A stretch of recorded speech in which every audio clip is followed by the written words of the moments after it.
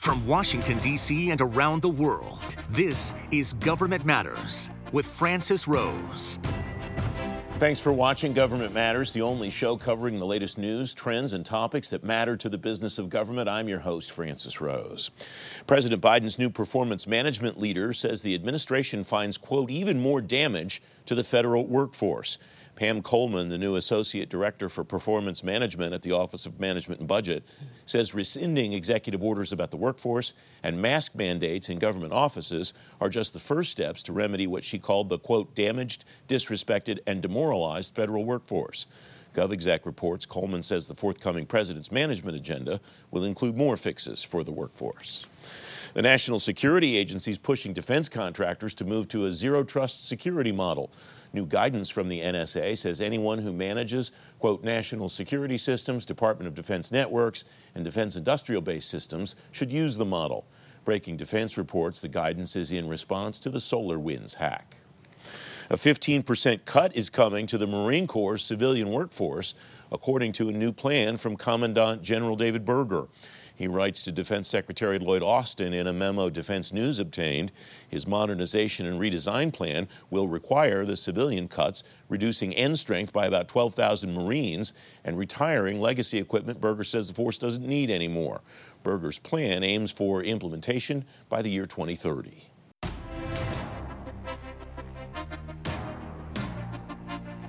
The Defense Department has cut its improper payment rate to 1.7% in fiscal 2020, but that's still $11.4 billion. Better controls could shrink that number. Elizabeth Field is Director for Defense Capabilities and Management Issues, GAO. She testified about DoD budgeting issues to the House Appropriations Defense Subcommittee. Elizabeth, welcome back. It's good to have you back on the program. What was your main message to the committee in your testimony? The main message is that the department and Congress face some really tough choices moving ahead. We are on an unsustainable fiscal path as a nation. And as the largest single category of discretionary spending, the defense budget is going to play a really important role in those conversations. And it is not our role at GAO to make some of those difficult choices about trade-offs and how to modernize, how to ensure readiness and balance those two things in terms of where investment should go. But we can and have made recommendations to the department about where it can better manage its defense spending so that as these difficult conversations are being held, both Congress and the department know that those funds are going to be used for their best use and best purpose. You have four main concepts here that you list as opportunities to achieve that. Normally, I'd tick off all four of them, but there's one in particular I want to focus on. The list is this: improving budgeting execution of funds. The second's more clearly determining future resource requirements for overseas contingency operations. The third is reducing improper payments, and I mentioned a bit of success the Pentagon's having there in the introduction. The fourth is the one that I want to stay with in this conversation today, Elizabeth, and that's sustaining and refining department-wide business reform efforts. And you testified DoD must transform its overall business operations so it can more efficiently and effectively use its resources. With all due respect to you and the wonderful work, distinguished work that you've done over the years, that's not news to anybody, and it strikes me that this is something the department's been trying to do for a long time. What level of success do you think they're having? Well, you're right. The department has been trying for well over a decade to reform its business operations and cut costs through greater efficiencies. And we have reported several times over, as you know, that a lot of times these reform initiatives fall short of their intended outcomes. The department had a little bit of success last year. They identified about $37 billion in savings as a result of the zero-based review that Secretary Esper initiated. And you and I talked about this before. We could see those $37 billion in savings reflected in budget documents. That was progress. But we also found that a lot of those savings did not really reflect true reform. So fundamentally transforming the way the department does business. What is of most concern to us now is that with the elimination of the chief management officer position at DoD, it's unclear who really is going to guide the department at a very senior level to make those types of true reform initiatives that need to happen in order for the department to operate more efficiently. And the solution, supposedly, through the National Defense Authorization Act, is that the Secretary of Defense, now Mr. Austin, will have the discretion to distribute the responsibilities that the CMO carried for the last several years. Is there a lost opportunity? It's going to take some time, obviously, to parcel out those responsibilities. Is that a lost opportunity to continue this momentum? Well, GAO has found in a lot of different circumstances that whenever an agency or a program undergoes a significant leadership transformation, even if it's a positive one, there can be negative effects of just the turmoil of that leadership change. Now, in this case, before he left, Deputy Secretary Norquist issued a memorandum which did parcel out the roles and responsibilities that had gone to the CMO. A number of them went to the comptroller's office. A number of them went to the Director of Cost Assessment and Program Evaluation. And that really raises a lot of questions about how these various offices that have assumed the responsibilities that used to be within one office, the CMO's office, will coordinate together, will really drive progress forward in the way that it needs to move forward. The point, if I recall correctly, and I'm not asking you to correct my memory, Elizabeth, but the point of putting all of those functions into one office was exactly that level of collaboration back in the 2017-2018 time period. You put in this testimony, DoD generally concurred with the recommendations that GAO has made on all of these issues and others, and is working toward implementing them. What's your assessment of how they're doing in implementing those recommendations? Well, so across the board in the four areas that you listed at the beginning, I think it is fair to say that the department has made progress. For example, in the area of improper payments, we identified some problems related to how the department was tracking and addressing problems related to improper payments in its travel pay program. That said, there remain a number of open recommendations in all of these areas. For example, in improper payments, we have 2 open recommendations on what we call our priority recommendations letter, the recommendations that we think deserve the personal and urgent attention from the Secretary of Defense. In this case, to do a better job of recovering funds that have been lost due to improper payments. So the typical GAO adage, progress made, but more work remains. There's a lot more I'd like to cover on this, Elizabeth, but we're out of time. Thank you very much for joining me today. Thank you for having me. You can find a link to that work at govmatters.tv/resources. Coming next, the hot contracting M&A market. Straight ahead on Government Matters, why that hot market could last 20 years. You're watching WJLA 24/7 News.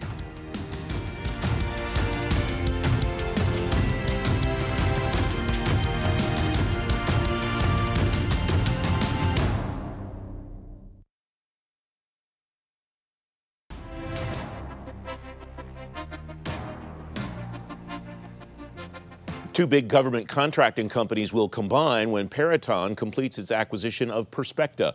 Defense News reports the CEO of Northrop Grumman, Kathy Warden, says mergers and acquisitions action could be heavy for the next 20 years. Gene Stack is managing director at Baird. Gene, welcome. It's good to see you again. Do you agree with that assessment that this will be a hot market in M&A for the next period of time? And if so, why? Why not, if not? Yeah, thank you for having me. Absolutely. The market is really strong right now, and we think it's going to be strong through 2021. So it's active both at the big end of the market as well as the mid-tier and in the smaller end as well. So as you can imagine, the activity has been robust, really caused from a number of factors. We see the anticipation of tax changes, which is one of the big drivers of M&A at the end of last year. We see that as a continuation into this year as folks anticipate tax changes into 2022. The anticipation of how the budget is going to change and increasing budget pressure in the Biden administration and what impact they may have on defense budgets in the future. All of that confluence of events combined with very strong capital markets, both on the equity side as well as the financing side, is really driving just a it's really driving quite a bit of M&A activity. And again, we'll see it throughout the year. Are there common themes among the companies that other companies are acquiring? Are they looking at balance sheets primarily? Are they looking at their own portfolios and trying to fill gaps? Some other reason? All of the above, Jean? Yeah, all of the above. So, well, when you say balance sheets, what I think about that is I think about bottom line synergies, right? So when you see these deals at scale, they're anticipating some real cost synergies and cost savings from combining back offices. That's what you see in times of budget pressure. You see increasing emphasis on combining to create scale and get those synergies. Those synergies can be substantial for companies. You'll hear that referenced in their press releases. So you'll see that in the larger deals. When you look at companies that are more, on large companies buying smaller companies, it's really to fill capabilities gaps. It's to fill those gaps in areas, high growth areas of the market. They could be from a customer perspective or a mission perspective, like space or C5ISR, or it could be from a capability perspective. In AI, machine learning, or DevSecOps, or managed services. So those smaller size deals are really to fill the gaps from a capability or from a mission perspective. How much of the market right now, Jean, is being driven by companies that want to be acquired, putting themselves out there, and how much of it is driven by companies that want to acquire and are going out and actively looking for something to buy?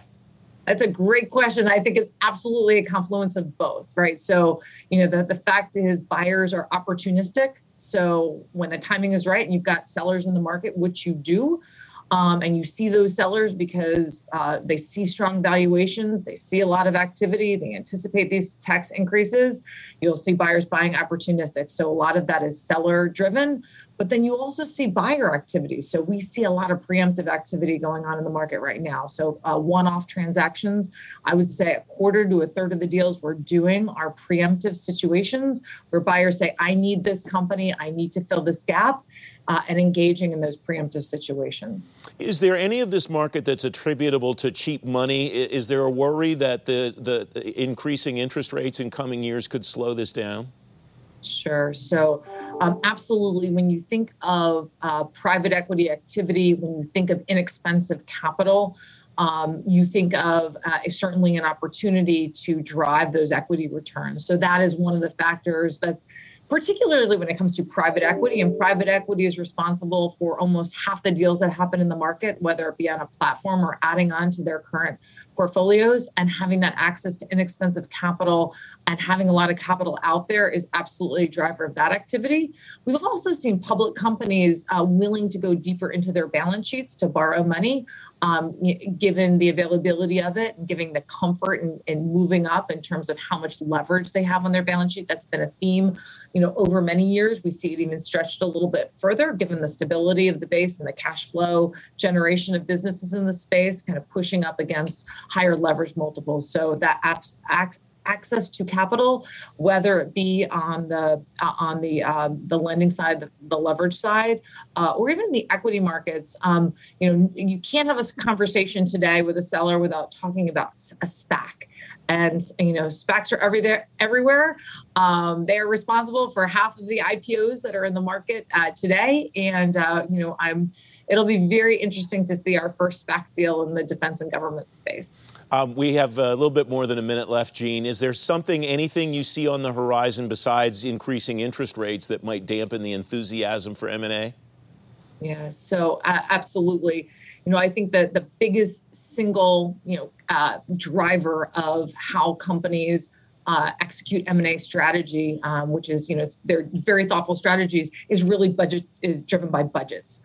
So the biggest challenge or the biggest, when we saw a downturn in M&A, it was really budget driven. It was during sequestration where buyers didn't know where to allocate their dollars, where that strategy was, because there's so much uncertainty in and around where the budget spending is going. So as long as there's visibility and predictability, in what that budget cycle is going to look like, even with tougher budget times, we'll continue to see M&A.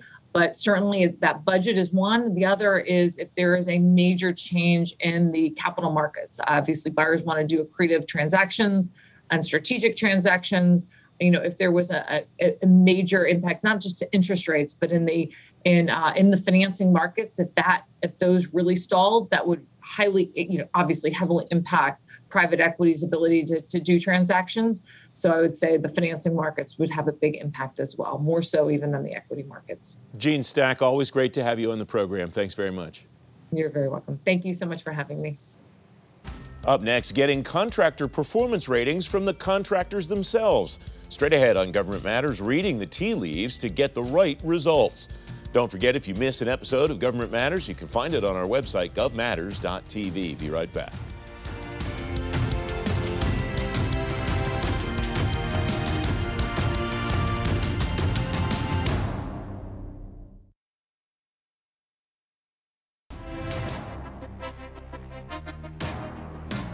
Welcome back. A new acquisition alert from the General Services Administration includes guidance for contracting officers for self-assessments from contractors.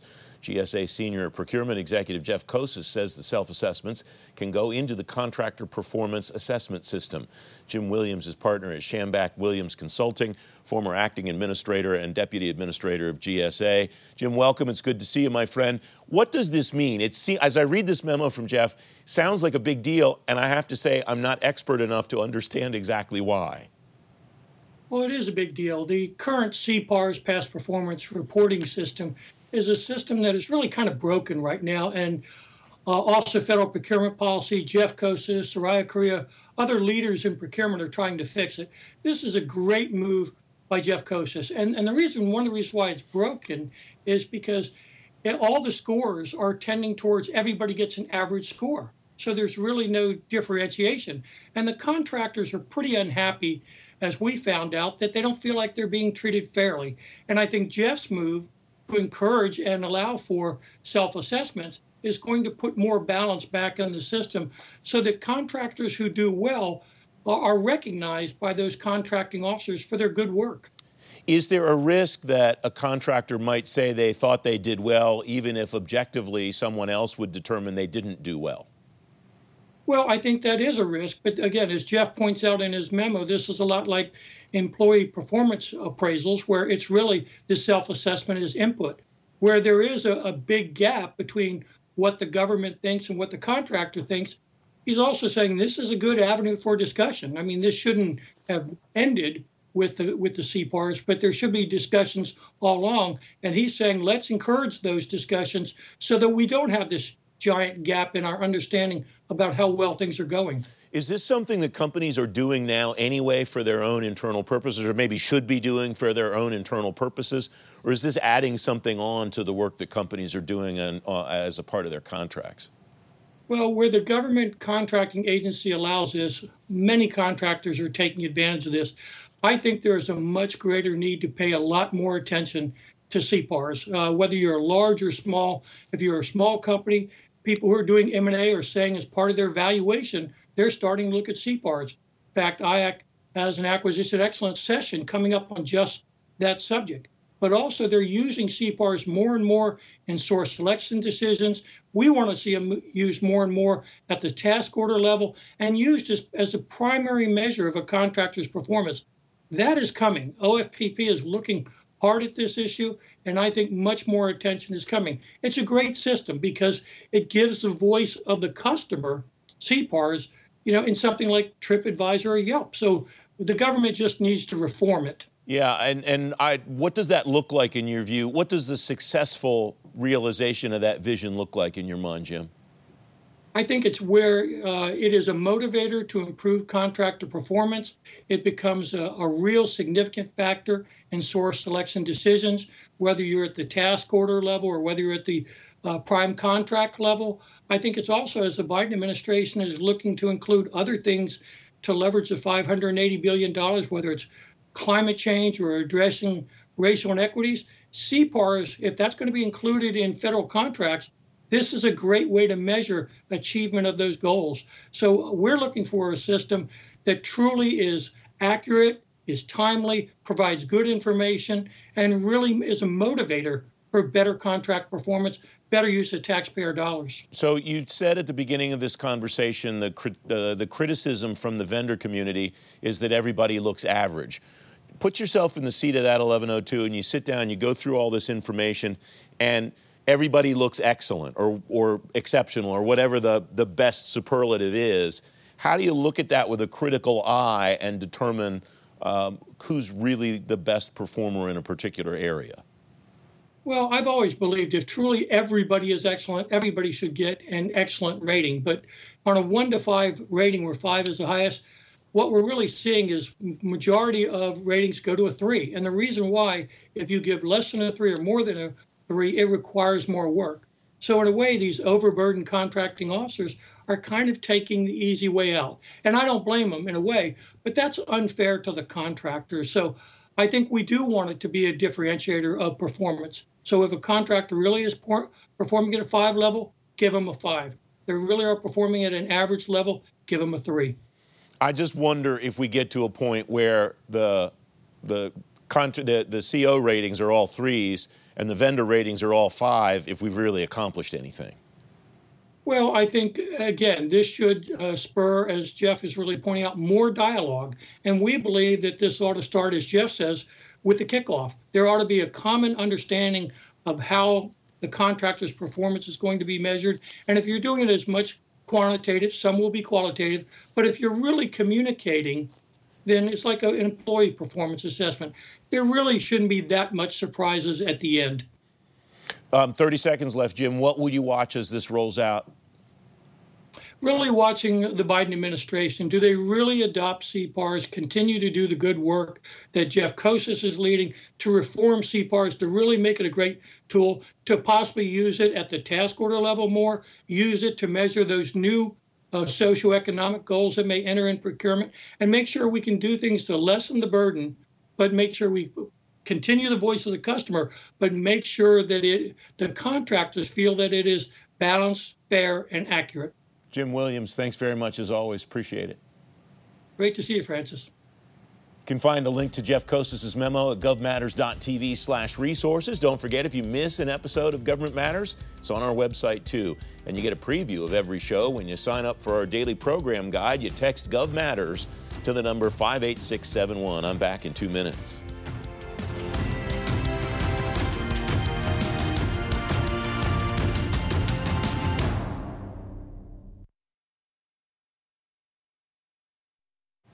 That's the latest from Washington. Join me weeknights at 8 and 11 on WJLA 24/7 News and Sunday mornings at 10:30 on ABC 7 to stay plugged in on issues that matter to the business of government. Thanks for watching. I'm Francis Rose. Thanks for listening. Our daily program is produced by Sharice Hanner and Ashley Gallagher. Christy Marriott leads our technical crew. Our web editor is Beatrix Haddon. Government Matters was created by George Jackson. Visit govmatters.tv for articles, videos, and more, including our first feature-length documentary, The Dawn of Generation AI. Government Matters is recorded at WJLA-TV in Washington, D.C. Copyright Sinclair Broadcast Group.